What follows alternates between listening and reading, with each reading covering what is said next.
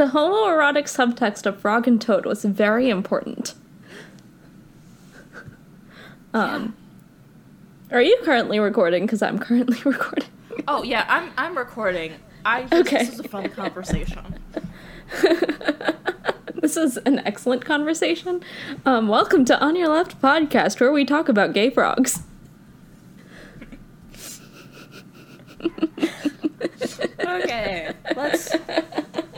let's start the podcast for real now. Although I might probably am gonna leave that last bit in, because that's good.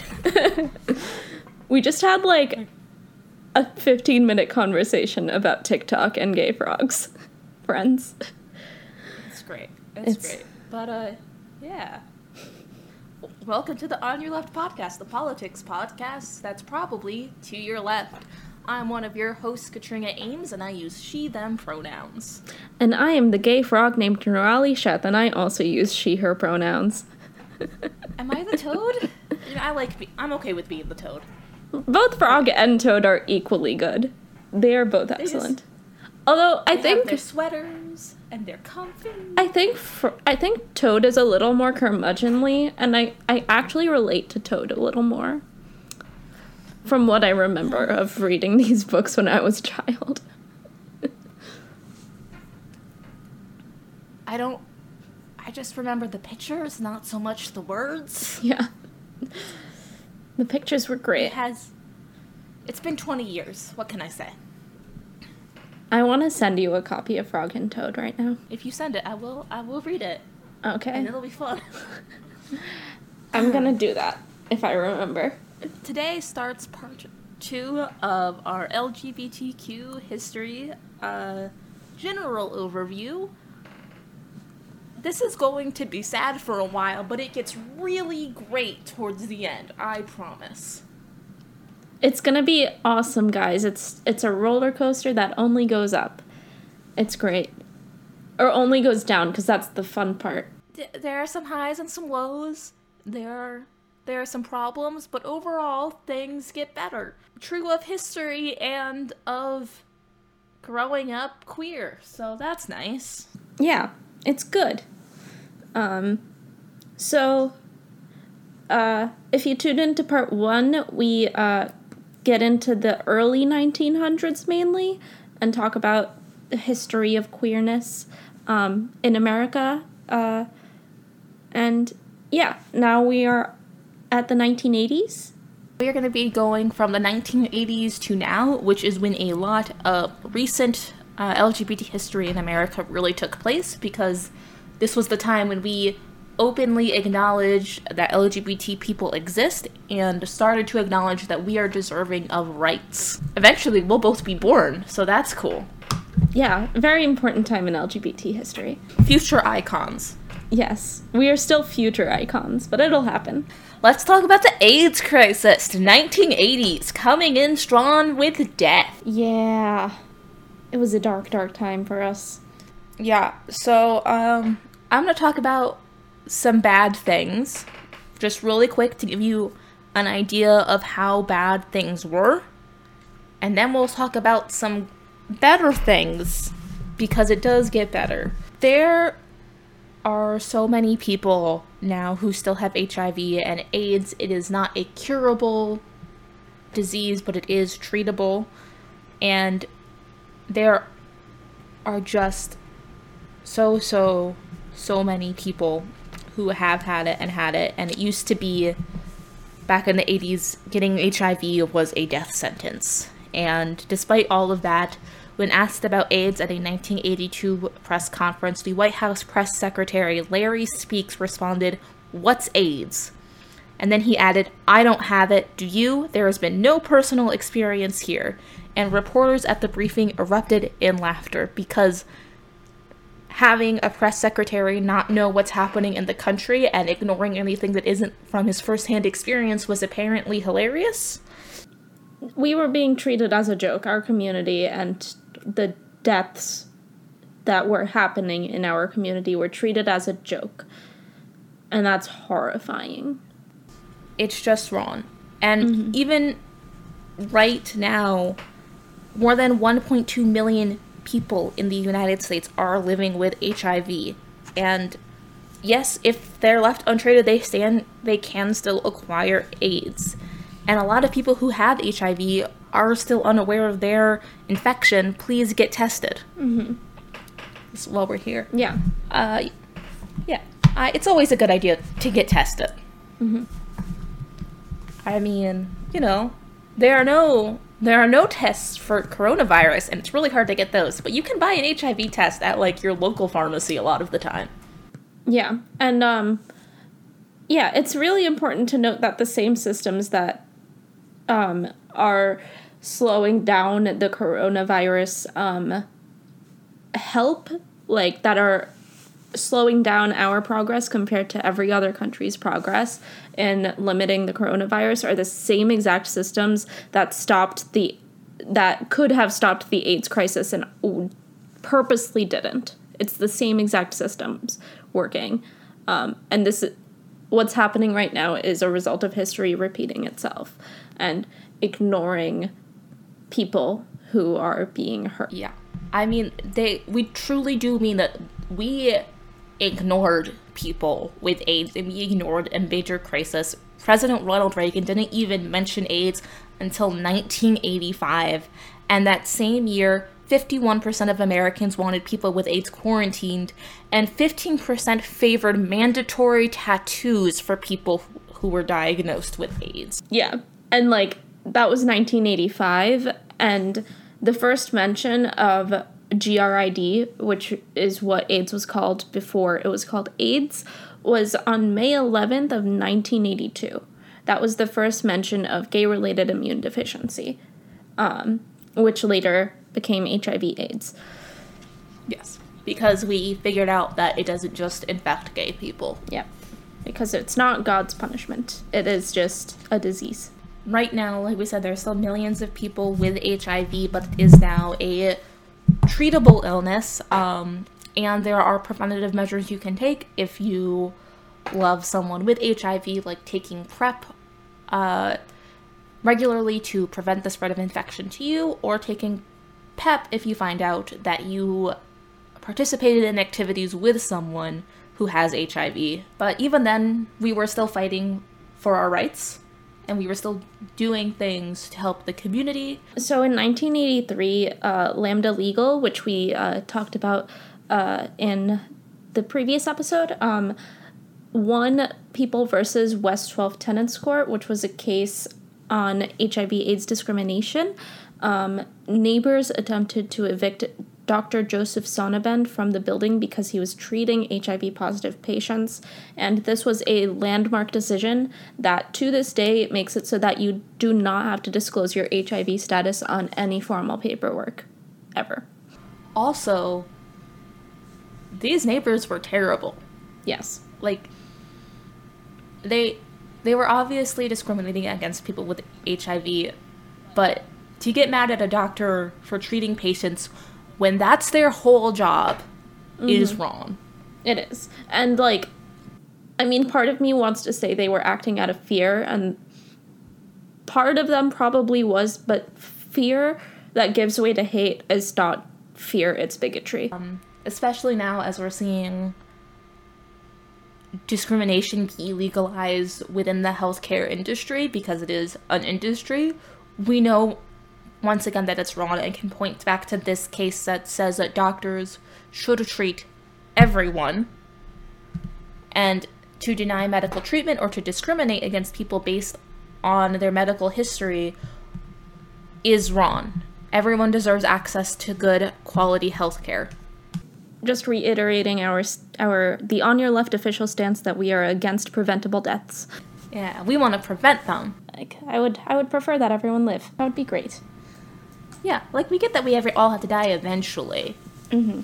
But while they're preventable, let's prevent them. Yeah. We just kind of continued to ignore the AIDS crisis for, like, several more years. Yeah, the U.S. government did, but the World Health Organization, in 1983 did start to assess the global AIDS situation because it was a global pandemic, and began to finally, like, start surveilling it internationally and figuring out what was going on with it. So that did happen. Activists still did really important work to try to still show how big the problem was, even as our government ignored it. One famous thing that activists did was the AIDS memorial quilt, which was put together by crafters and artists who were trying to honor their dead. And it all began in 1987, and it is currently comprised of nearly 48,000 3-foot by 6-foot fabric pieces dedicated to the people that died. And the reason it is 3 foot by 6 feet is because that is the size of a grave. Yeah. And it started with one, which was Cleve Jones honoring his friend Marvin Feldman, who passed away in 1986 at age 33, which is incredibly young. And the fact that this continues and is ongoing to this day is terrifying and really sad. 2 years after the press secretary laughed about this, President Reagan finally signed an executive order making a presidential commission on AIDS to deal with this crisis. Years and years after people started dying in 1981. So, yeah, it took so many years for things to happen and for the government to actually take action. And the reason that they even did is because activists spoke up relentlessly and in so many different ways to bring attention to the fact that we were dying. There was so much activism. And yeah, I talked a little bit about Larry Kramer, who passed away recently in a previous episode, but his provocative activism is the reason why anything got done. Like, activists like that, who were loud and who did something and kept pushing for things to be done, is why eventually Anthony Fauci became friends with him and started to do something about it. It's really important that we continue that kind of activism today. So I guess let's skip ahead to the Bill Clinton presidency. I will say Bill Clinton and Hillary Rodham Clinton were the first president and first lady to ever see the AIDS memorial quilt and were committing to doing something about the AIDS crisis, but that's not what he is best known for when it comes to LGBT history. A lot of you may know this already, but in 1993, President Clinton signed into law the Don't Ask, Don't Tell policy that prohibits openly gay and lesbian Americans from serving in the military, but also prohibits the harassment of closeted homosexuals. So that means you couldn't openly talk about your boyfriend or girlfriend, or you couldn't be open about your life if you were in the military, but the harassment clause means that no one could go digging into your past or your history to expose you, but that didn't really work well. It wasn't great, but it was a big improvement from the orders from 1953 from President Dwight D. Eisenhower, who said that homosexuals working for the federal government were a security risk and outright banned them, which was the current law for military. If it was found out that you were gay, you would be dishonorably discharged. Yeah. Which meant you wouldn't have a right to veterans' benefits, like healthcare or help with college or so many other things that the military provides in America because we don't have a strong social safety net. Yeah.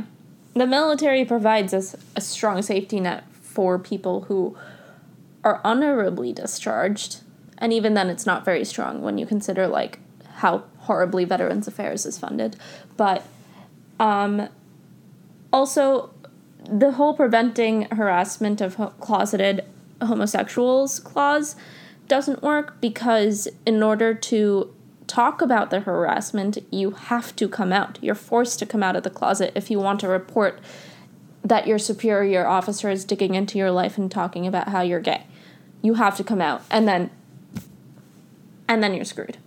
It depended on straight allies being willing to speak up about harassment. And why would straight allies do that when they had nothing to gain?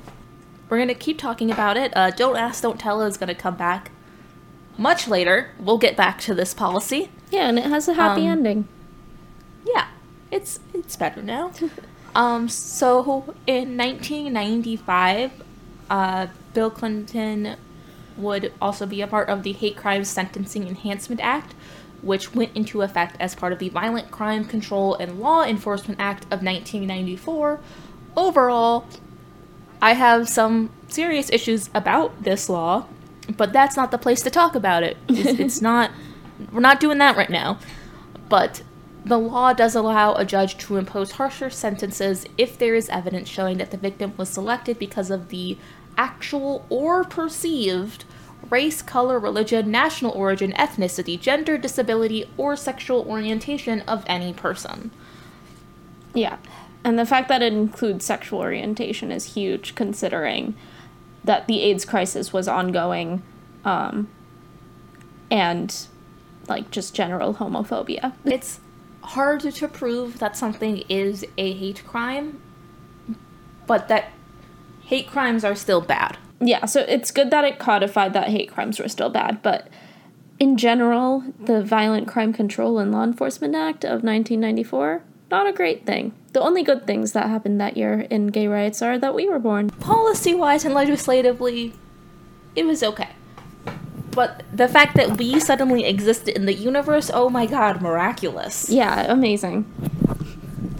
We're killing it. Continuing on President Clinton and his questionable record on gay rights, he signed the Defense of Marriage Act in 1996, which banned the federal recognition of same-sex marriage and defined marriage as a legal union between one man and one woman as husband and wife.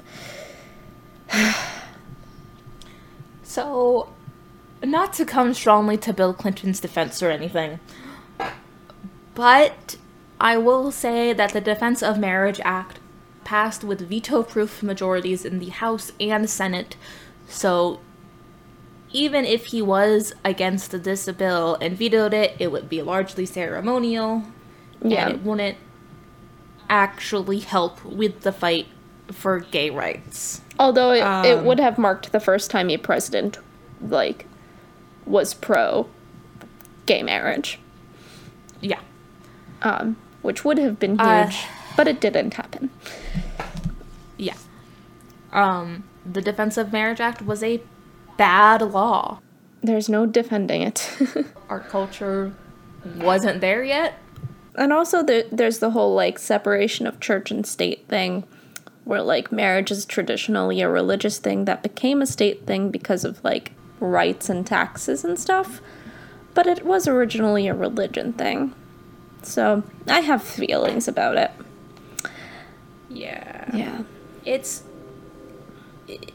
good to keep track of who the family units are for bureaucracy, but this law wasn't necessary. Yeah.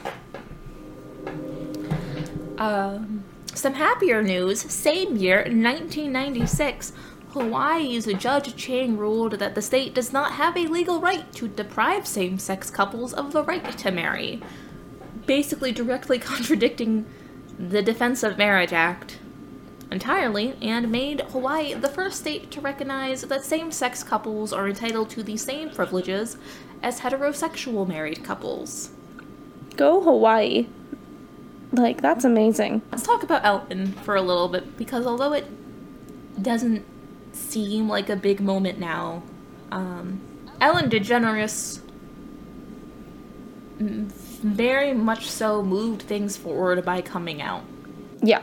So, in 1997, Ellen DeGeneres came out as lesbian on the cover of Time magazine, and also her character on her television show, also called Ellen, became the first leading character to come out on a primetime network TV show. So there were queer people on TV before this, like on Friends there was Ross's ex-wife and her girlfriend and later wife, and there were like episodes of The Golden Girls that had queer characters and things like that, but this was the first time a main character on a primetime sitcom, which doesn't feel like a big deal right now because we have like Netflix and can watch things whenever we want, but like primetime was an important thing for many, many years, which meant a lot of people were watching.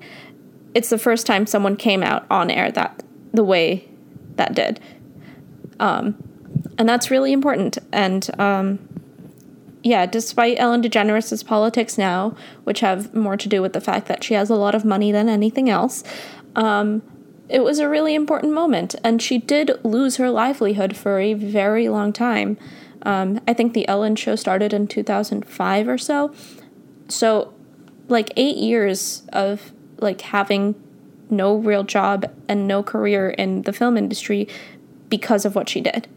And, yeah, she took that bullet for us, and that's important. She had a huge impact, and it was also really risky to come out as gay then. And when I listen to people who are even just 10 years older than me, they will talk about how big of a moment that was for them to be able to see themselves on screen and to be able to understand themselves a little bit better, and because they knew that they weren't alone. So moving on April 1st, 1998, activist Coretta Scott King, who was Martin Luther King Jr.'s widow, asked the civil rights community to help in the effort to extinguish homophobia.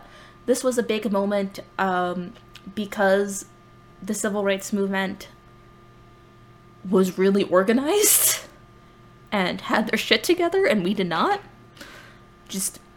We had a really great activists who were fighting and organizing, but we weren't very organized in general. But Coretta Scott King, who was this amazing activist who did so much work both while Martin Luther King Jr. was still alive, and she didn't get credit for it because she was a woman, but also later after he died, when she kept doing so much to preserve and work on his legacy and to spread the messages of nonviolence, of fighting against racism and poverty and evil. She did so much, and to have her turn to her community and say, hey, we have Black queer people, we need to protect them and we need to fight homophobia, it's huge. That's huge. And also, weren't you saying that, like, Martin Luther King's right-hand man was gay or something? Yep. Yeah. Bayard Rustin. He is an amazing person. He organized the March on Washington, and most people, all they know about the March on Washington is that's when the I Have a Dream speech happened. But there were thousands of people listening to that speech, and one of the reasons they were able to do that is because Bayard Rustin organized it, because he showed up for his community time and again, even when they didn't show up for him. Yeah. And that's incredibly important that, like, queer organizers were and still are very important to the civil rights movement and vice versa, and we need to keep helping each other and keep everything intersectional still to this day. Black queer people still exist. We need to show up for them, especially now as a lot of the problems we have, we're still having. Mm-hmm. Black trans women have the shortest life expectancy out of pretty much any community, and that's a travesty, and it all comes down to the violence that is inflicted upon them. Mm-hmm. Yes. Yeah. Solidarity. Solidarity is a good thing, and we should keep doing that. So, next we want to talk about Matthew Shepard, who was the victim of a hate crime. So just, trigger warning. Yes. Generally. Yes. Major trigger warning. Skip ahead a couple minutes. Mm-hmm.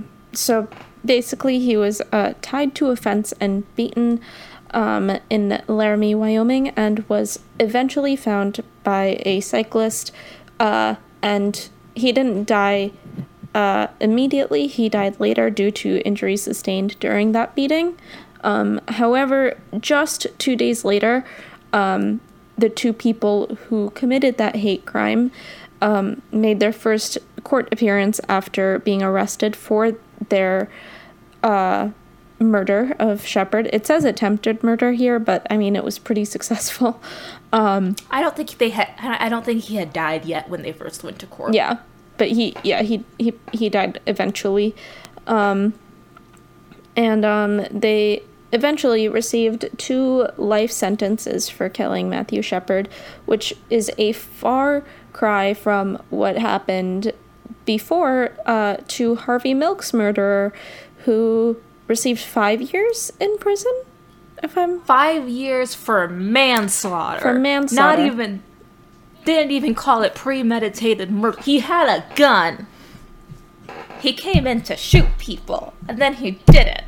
Yeah, sounds pretty premeditated to me. But yeah, I mean, I am largely against the incarceration system that we have in this country. However, this does show progress that people were now taking seriously what they did not before, which is the murders of queer people, which I should say are not being taken seriously when it's black trans women right now, but still progress. This was about 1 generation ago, and 1 generation before that was Harvey Milk's death, and we are growing and learning, and we're doing better in our fight for justice. Yes. Speaking of justice, let's talk about something better and happier. Mm-hmm.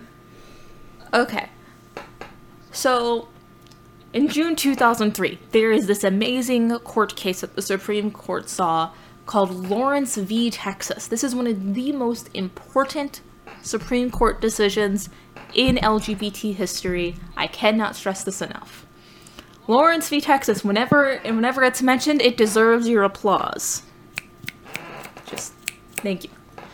So, the U.S. Supreme Court in June 2003 struck down the homosexual conduct law and through that, they decriminalized all same-sex sexual conduct. Every anti-sodomy law in the country was shut down. That's amazing. We could not be criminalized for being gay anymore. And that also reversed a former decision they made in 1986, which upheld Georgia's sodomy law. Because we got better in the 27 years between those two dates. A generation of fighting and change got them to see that we are people that should not be criminalized for our sexual acts. Yeah, it's kind of shocking to realize that, we're pretty young and this happened in our lifetimes. We were 8 years old, 9 years old when this happened. This is very, very recent history that, we went from our existence being legal on a state-by-state basis to being completely legal throughout the United States. Completely decriminalized.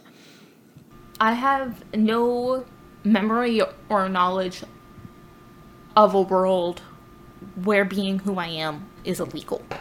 And that's huge. I grew up first not realizing that gay people existed because I grew up in a rural area.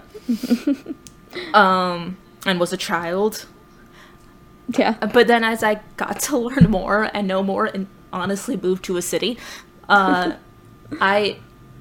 being who I am has always been legal, and that is huge, and a whole generation of people just like me got to grow up the same way without knowing that who they are is criminal. Mm-hmm. It's so beautiful to know that. There are kids who don't know that it was illegal, that their existence was illegal at one point, because it's not anymore. And they still say, be gay, do crime. Yeah. I mean, be gay. Be gay, do crime, as long as it's for the greater good. Yeah.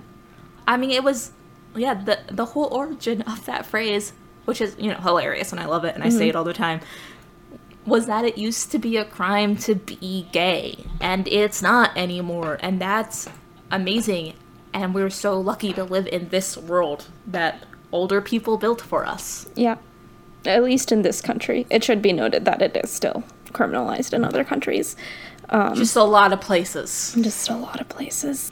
So, let's talk about Massachusetts in 2004, where the first legal same-sex marriage happened, which is amazing. Ooh. It's so cool that this happened. Go to Massachusetts. You just have to, go to Canada to get it. Yeah, and now you just have to go to Massachusetts, which is, still in the Northeast, but, pretty close, and as a New Yorker, I'm, supposed to hate Massachusetts, and I do hate their sports teams, but go Massachusetts. I hate the Sox, I hate the Patriots, go Massachusetts. Elizabeth Warren's great, Ayanna Pressley's great, Ed Markey is great, he sponsored the Green New Deal and is up for re-election this year. But the Sox suck. I have no feelings about any of their sports teams, so sure. Is this an official on your left stance that the Red Sox suck? This isn't the fight I want to be a part of. Yeah. I don't know, donate to Ed Markey's campaign. Yeah. Yeah, that ticket you were going to spend on baseball, donate to Ed Markey's campaign, Boston people. So yay, go Massachusetts, but also, boo Arnold Schwarzenegger. Yes. So, on September 6th, 2005, the California legislature became the first to pass a bill allowing marriage between same-sex couples, because Massachusetts didn't do it through their legislature. And Governor Arnold Schwarzenegger vetoed the bill. You could say he terminated it. You're welcome. You're welcome. I'm here all night. I knew you were going to make the joke again. I know what. I'm fine. I'm here for it. Yeah.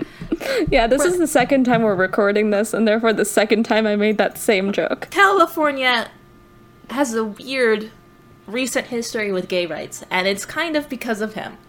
It is because of him. So, that sucks. California bad at this, which is weird considering San Francisco good at gays, usually. Yeah. So let's take a short break from California to talk about the great state of New Jersey, which is pretty great. The New Jersey Supreme Court ruled that state lawmakers must provide the rights and benefits of a marriage to gay and lesbian couples in 2006. So this doesn't mean that gay marriage was legal in New Jersey, but it did mean that if you went to Massachusetts and got married, you could come down to New Jersey and they had to give you the same benefits and the same rights and everything. And a lot of rights come with marriage, so that's huge. Being tied to someone as a family member, being married to someone does come with very different benefits and rights than just say living with someone or dating someone. There are legal differences in your relationship when it comes to marriage, and being guaranteed equal rights and having your marriage recognized in that way is huge. Yeah. And they were roommates is a great trope for fiction, but you might want to get married in nonfiction because you have some rights that you don't if you were just roommates. Yeah, they were roommates is a great starting point for this story. Yeah, they were roommates. Okay, back to California for a while.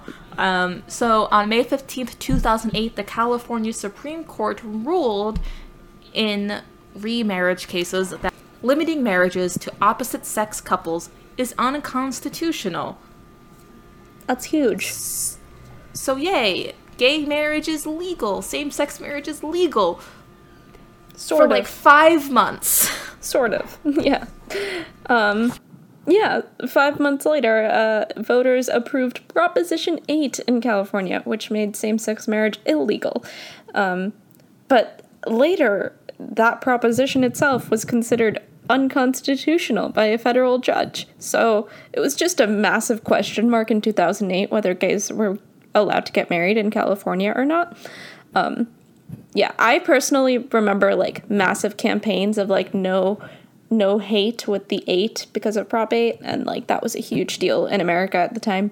I really love a story that Kamala Harris tells in her book, that after the California Supreme Court ruled that limiting marriage to opposite-sex couples is unconstitutional, she went just basically to work at City Hall and started performing same-sex marriages because she could legally be the person performing it, and helped so many people get married, and then just a few months later seeing it ripped away and how painful that was.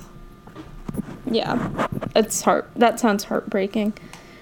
But honestly, I mean, what a time to just be like, I'm gonna go to work, marry a bunch of gay people, and it'll be great. That sounds nice. It sounded like such a happy and joyful and celebratory day. Yeah. Which makes it just as heartbreaking that a mere 5 months later it was taken away. But not for long. Not for that long. We'll get there. Yeah, we'll get there. So in 2009, Barack Obama was sworn in as the first Black president, and he started doing a lot. He did a lot. His administration and that era did a lot for gay rights, and we should talk about it. So the first thing that happened was in August of 2009, Harvey Milk was posthumously awarded the Medal of Freedom by Barack Obama, which is huge and amazing because the Medal of Freedom is the highest honor an individual citizen can get in the United States. Really, I cannot stress the highest civilian honor. Like, this is huge that we acknowledge gay rights and what he did as the first openly gay man to serve. In October of 2009, Obama signed the Matthew Shepard and James Byrd Jr. Hate Crimes Prevention Act into law, which was great, because like we said, it's kind of hard to prove that something is a hate crime, but what this did is it made it a federal crime to assault an individual because of their sexual orientation or gender identity. It expanded federal hate crimes law, and just included trans people. It included trans people, which is huge. Yeah, which, like, trans people, if you listen to both of our podcasts, are very rarely mentioned in American history. They just weren't acknowledged, which is a shame. But trans people were included in this, and that's amazing. So later in 2011, Don't Ask, Don't Tell was repealed, ending a ban on gay men and lesbians from serving openly in the military. And yeah, I already discussed how useless that law was and how bad it was. And it was repealed, which was huge because typically in American history, military policy, if something happens in the military, it later happens for the country. So, like, giving queer people license to be open about themselves in the military meant that, like, it would eventually, like, not this specific takedown of this specific law, but that mindset would reach the rest of America eventually, which is huge. And I should say that the Don't Ask, Don't Tell repeal was led in part by Senator Kirsten Gillibrand, who is still serving. Yeah. And is a great senator from New York. I really like her. I also worked for her in the past. Yeah, it's still, like, wild to me that this was all happening. Like, we were in high school and, like, paying attention to this stuff around then, which is weird to think about. Like, all of this history was happening while we were existing and figuring out how to be people in the world. Yeah, and really, so the Don't Ask, Don't Tell law being repealed was a really huge step that is taking us towards non-discrimination within employment. because the military is one of the largest employers in the United States, and yes, we know it's a problem, but that's not what we're talking about now. Yes, it's a massive problem. We're not talking about that today. We're talking about how, at the moment, we're talking about how Obama was pretty good for gay rights.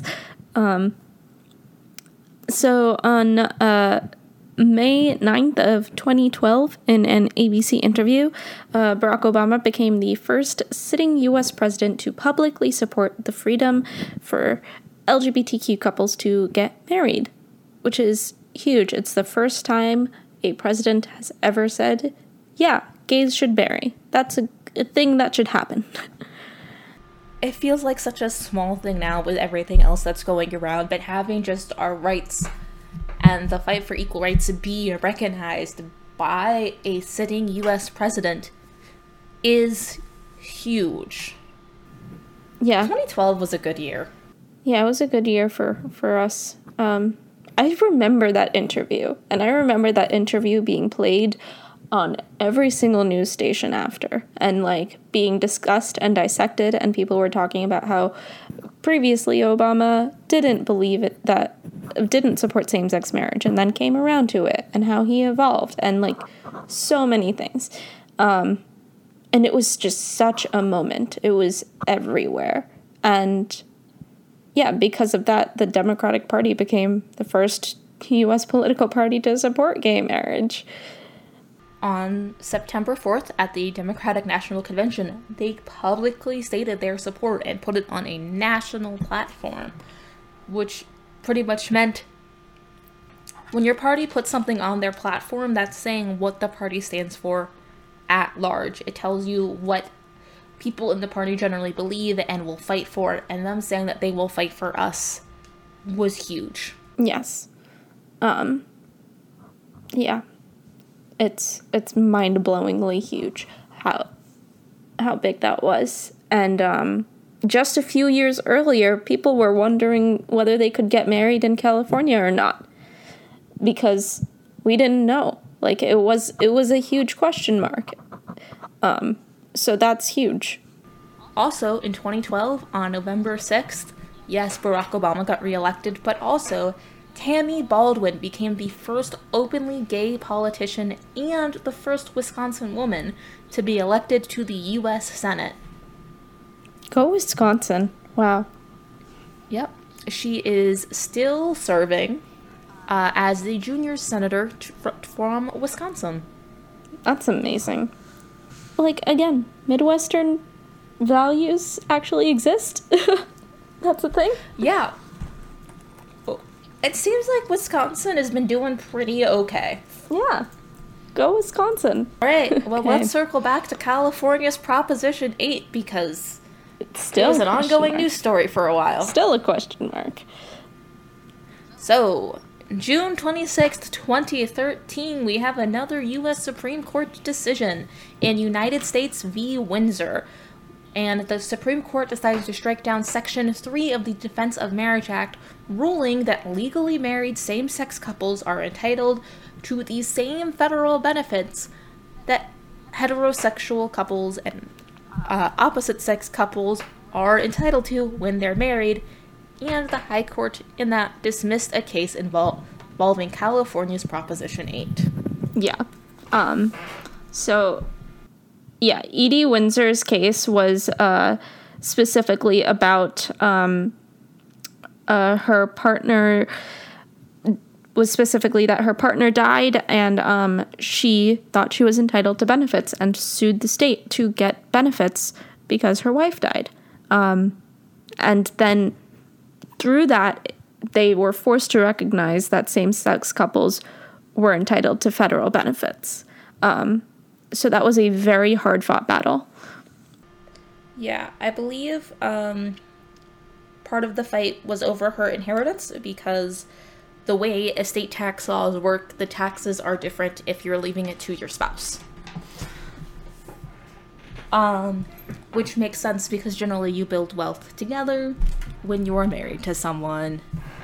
And it's weird to be like, well, all of this money you inherited that was also technically something you owned, you have to pay taxes on again, and it's different. But yeah, having their marriage recognized and stating that same-sex couples deserve equal rights was amazing. It was incredible. So moving on from that case, the Supreme Court denied review in 5 separate marriage cases and allowed lower court rulings to stand, which meant that in Utah, Oklahoma, Virginia, Indiana, and Wisconsin, same-sex couples were allowed to get married. So this shows that a pattern in the U.S. Supreme Court of, like, letting gay marriage happen and recognizing gay marriage, which is huge. That, like, they were setting a precedent for themselves and followed through on that precedent and kept letting gays marry. Yeah. And this was huge because that decision opened doors for other states to legalize same-sex marriage, like Colorado, Kansas, North Carolina, South Carolina, West Virginia, and Wyoming, who all followed through and passed same-sex marriage before a later U.S. Supreme Court decision would legalize it across the country. And finally, in 2015, the U.S. Supreme Court heard oral arguments on the question of the freedom to marry, and the Supreme Court ruled on June 26th of 2015 that states cannot ban same-sex marriage, effectively legalizing same-sex marriage across the country. It was a 5-4 ruling, and Justice Anthony Kennedy wrote for the majority, and every single conservative justice wrote their own dissent. But gay marriage was legal throughout the country, and that was such a huge day, and I vividly remember the White House in rainbow colors, and what a moment. It was such a moment of inclusion, and that feels so long ago. This was about 1/5 of my lifetime ago, and I know I lived a short life, but that feels like a long time for me. It was only 5 years ago. It was almost exactly 5 years ago. It was such an amazing moment, just of feeling included and recognized by my country and having my humanity seen and acknowledged by everyone. Let's just get in a little bit more Obama news before we have to be disappointed by our country. On June 24th, 2016, Obama announced the designation of the first national monument to LGBTQ rights, the Stonewall National Monument, which encompasses Christopher Park, the Stonewall Inn, and the surrounding streets and sidewalks that were the sites of the 1969 Stonewall Uprising. Yeah. We'll say it's a pretty nice area. Kind of gentrified now, but pretty nice to walk around. When you can walk around New York City, which is not at the moment, but that's fine. But yeah, it's a beautiful area, and I highly recommend you visit it when you can. Okay, so on June 30th of 2016, there was some good news where the Pentagon announced that it was lifting the ban on trans people from serving open in the U.S. military. Now, this doesn't have as happy of an ending at the moment, but it was a thing. The ban was lifted, and trans people were allowed to serve openly in the U.S. military. Yep, which means that a lot of people serving in the military came out because they thought it was safe to do so. And we'll talk about that more in a little bit. November 9th had some good news, in addition to the terrible, terrible news that Donald Trump was going to be our next president. Kate Brown was sworn in as governor on the same day she was elected to office, so she became the highest-ranking LGBTQ person to serve in office in the United States. So basically what happened is she took over the governorship in February of 2016, but then she was elected to office later in 2016 after the previous Democratic governor resigned due to a criminal investigation. So maybe be gay, don't do crime, and you'll be elected to a great position. Yeah, we should. It's very unusual that you're sworn into office the same day you're elected. But this was a special circumstance. Mm-hmm. And we needed the good news on that day. We really did. On April 4th, 2017, the 7th Circuit Court of Appeals ruled that the Civil Rights Act prohibits workplace discrimination against LGBTQ employees. And this had to do with a case after Kimberly Hively sued Ivy Tech Community College by violating Title VII of the Act by denying her employment. Yeah, no, discrimination is bad. I have nothing else to say about this. Yeah, discrimination is bad, and workplace discrimination is very bad, and should not happen, but does. But now we know that it's against the law. Do you want to do the next one? Because it's relevant to you. Yeah. Yeah. So one of the reasons I decided to work on Kirsten Gillibrand's campaign for president was her LGBT policy that would say I could have a gender-neutral option on my ID. And that was cool because on June 27th, 2017, residents of the District of Columbia could choose a gender-neutral option for their driver's license, becoming the first people in the United States to be able to choose an X as their gender marker instead of the traditional M or F on driver's licenses and ID cards, which, you know, getting to be non-binary in a legal way is super cool, and having that recognized is amazing, and I am so excited for that to become a national policy one day. That would be amazing. It would change the lives of so many non-binary people. Just to, be,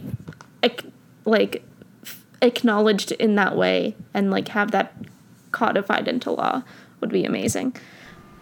Yeah, and it's not even that weird of a policy because similar policies exist in other countries like Canada, India, Bangladesh, Australia, New Zealand, and Nepal. Overall, I think those countries are fine. India's having some issues, but so does every other country. I'd be okay being included with them on this. Yes. Unfortunately, some bad news. We said we'd circle back to the trans people in the military thing. And, in June of 2017, the DoD announced a 6-month delay in allowing trans individuals to enlist in the military. And then a month later, we started seeing tweets from the President of the United States of America. Not Obama anymore. Just to be clear, we're now talking about President Donald Trump, who is disappointing. In every way. In every single way. Yeah. You remember when presidents didn't tweet out policy before, announcing it? But yeah, basically Trump announced the trans ban via Twitter, the way he does everything. And, that created a US massive... military wasn't aware? Yeah, the U.S. military didn't know about it before Trump tweeted it. But it, so basically that created a months-long debate about whether or not, it was a legit announcement, whether it was legal, whether the U.S. military would follow this, what was gonna happen. Nobody knew. We were in chaos. But yeah, basically, trans people were no longer allowed to serve in the military. Which is employment discrimination. Yep. But for some happy trans news, on November 7th, 2017, Virginia voters elected the state's first openly trans candidate to the Virginia House of Delegates, Danica Roem, who unseated an incumbent delegate, Bob Marshall, who had been elected 13 times over 26 years, and she became the first openly trans candidate elected to state legislature in American history, and she's doing a great job. Yeah, she's still serving in the Virginia House of Delegates, and she's trying to get free lunch to kids, and she's trying to fix the roads in her area, and seems like overall a pretty good delegate for Virginia. She's incredibly qualified and is doing a great job at moving the state forward. Mm-hmm.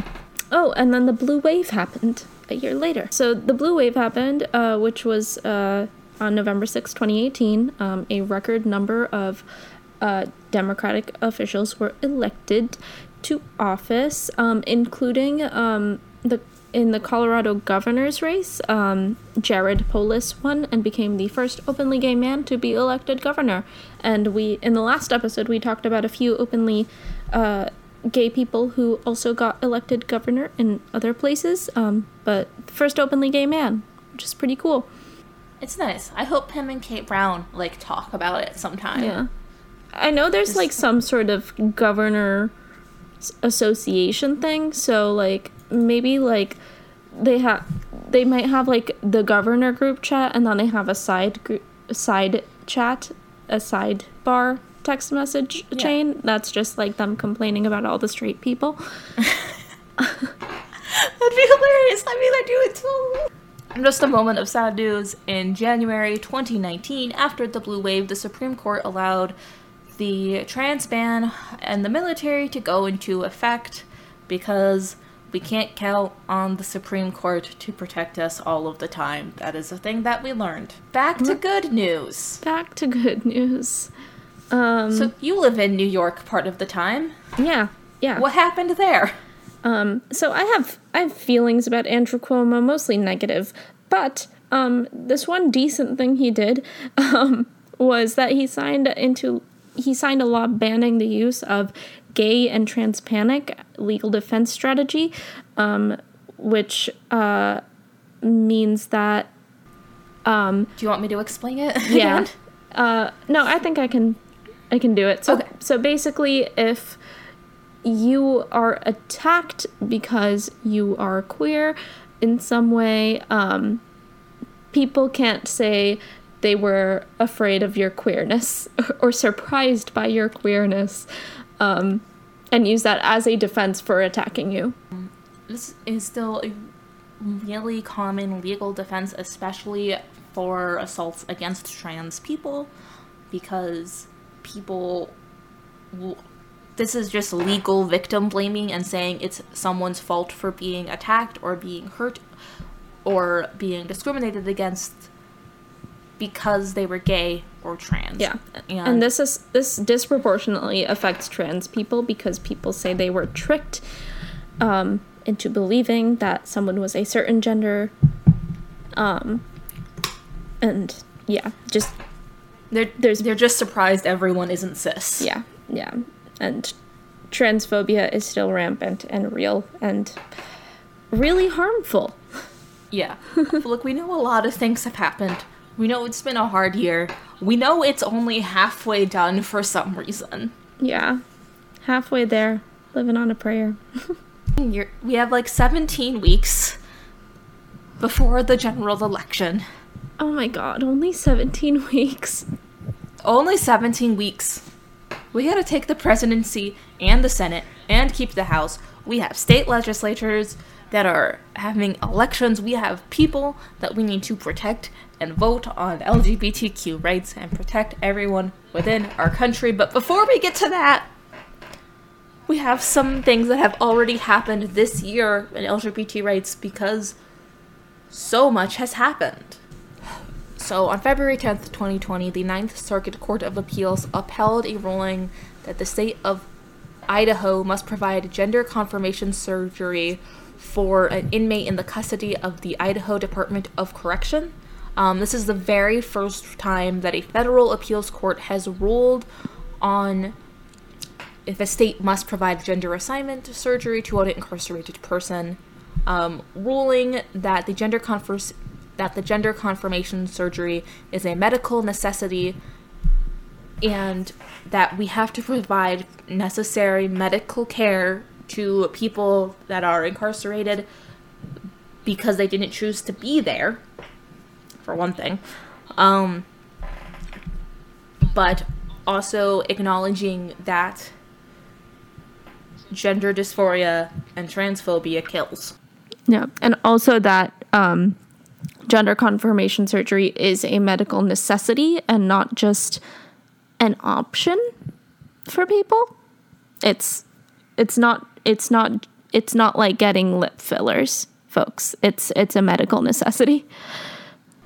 Not everyone's health insurance treats it like a medical necessity, and gender confirmation surgery is often incredibly expensive and has to be paid for out of pocket, which stops so many people from accessing medically necessary treatments. I'm glad that we are just now beginning to make it, like, understand that it is important and necessary for trans people to get the surgeries they need.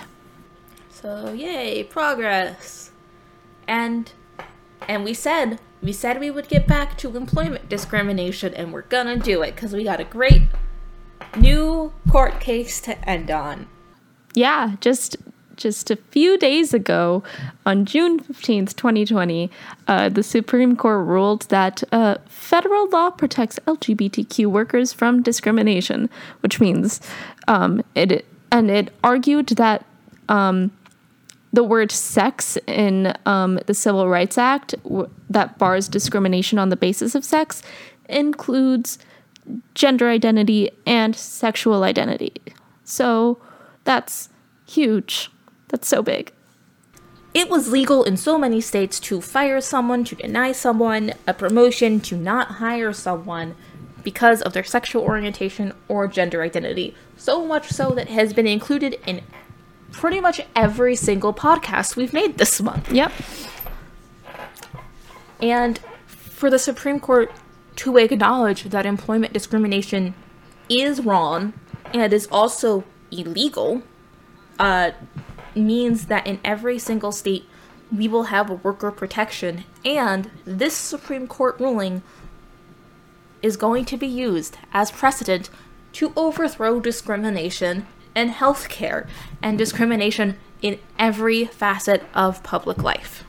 It is huge. Like, there is no understating how big it is. It's like, there's no overstating how big it is, because it is such a landmark ruling, and it will define so much of the next generation and in like civil rights. It's huge. I talked about earlier how because of Lawrence v. Texas, I have never known a world where my existence is criminalized.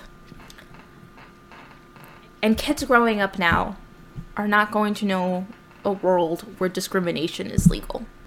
So what did we learn from the podcast today? I think we learned that history is long, and we're working on making things better, and we're not done with the fight. Yeah. I think that whole arc of justice quote is true. It bends towards justice. Yep. We're getting there. Bending it. We're getting there. And it doesn't bend towards justice naturally. We have to push and we have to fight to get there. But when it does happen, it's a beautiful thing. Last week, the podcast ended abruptly, and we're sorry for that. We had some technical difficulties, and you didn't get your mango fact. But that's okay, we still have mango facts for you. The mango is a member of the cashew family. So I know this because my friend that's allergic to mangoes is not also allergic to cashews, and apparently that's super weird, because you're usually allergic to both. That's so interesting. One of my favorite sweets is kaju katri, and kaju means cashew. It's basically like a cashew-based sweet, and that's one of my favorite things, and so is mango. So now I'm trying to think about like mango-flavored kaju katri and whether that can like be a thing that I can have. I don't think I can make it, but I think I can make it happen somehow. I think if you find it, it'll taste delicious. Yeah. I'm like, whenever I go to India next, I think I'm going to try to find that. That was an excellent mango fact. Thank you so much, Nirali. No problem. Yeah, thank you so much, everyone, for listening to this episode of On Your Left. If you want to hear more from us, please follow this podcast. But you can also follow me on Twitter at Katrina Eames. And you can find me on Twitter and everywhere else as Fireword Sparkler. You can follow us everywhere at On Your Left Pod and support us on Patreon at patreon.com/onyourleftpod. Huzzah! Thanks for listening, everyone. Yeah, thank you so much for going through gay history with us. This was nice. I learned a lot.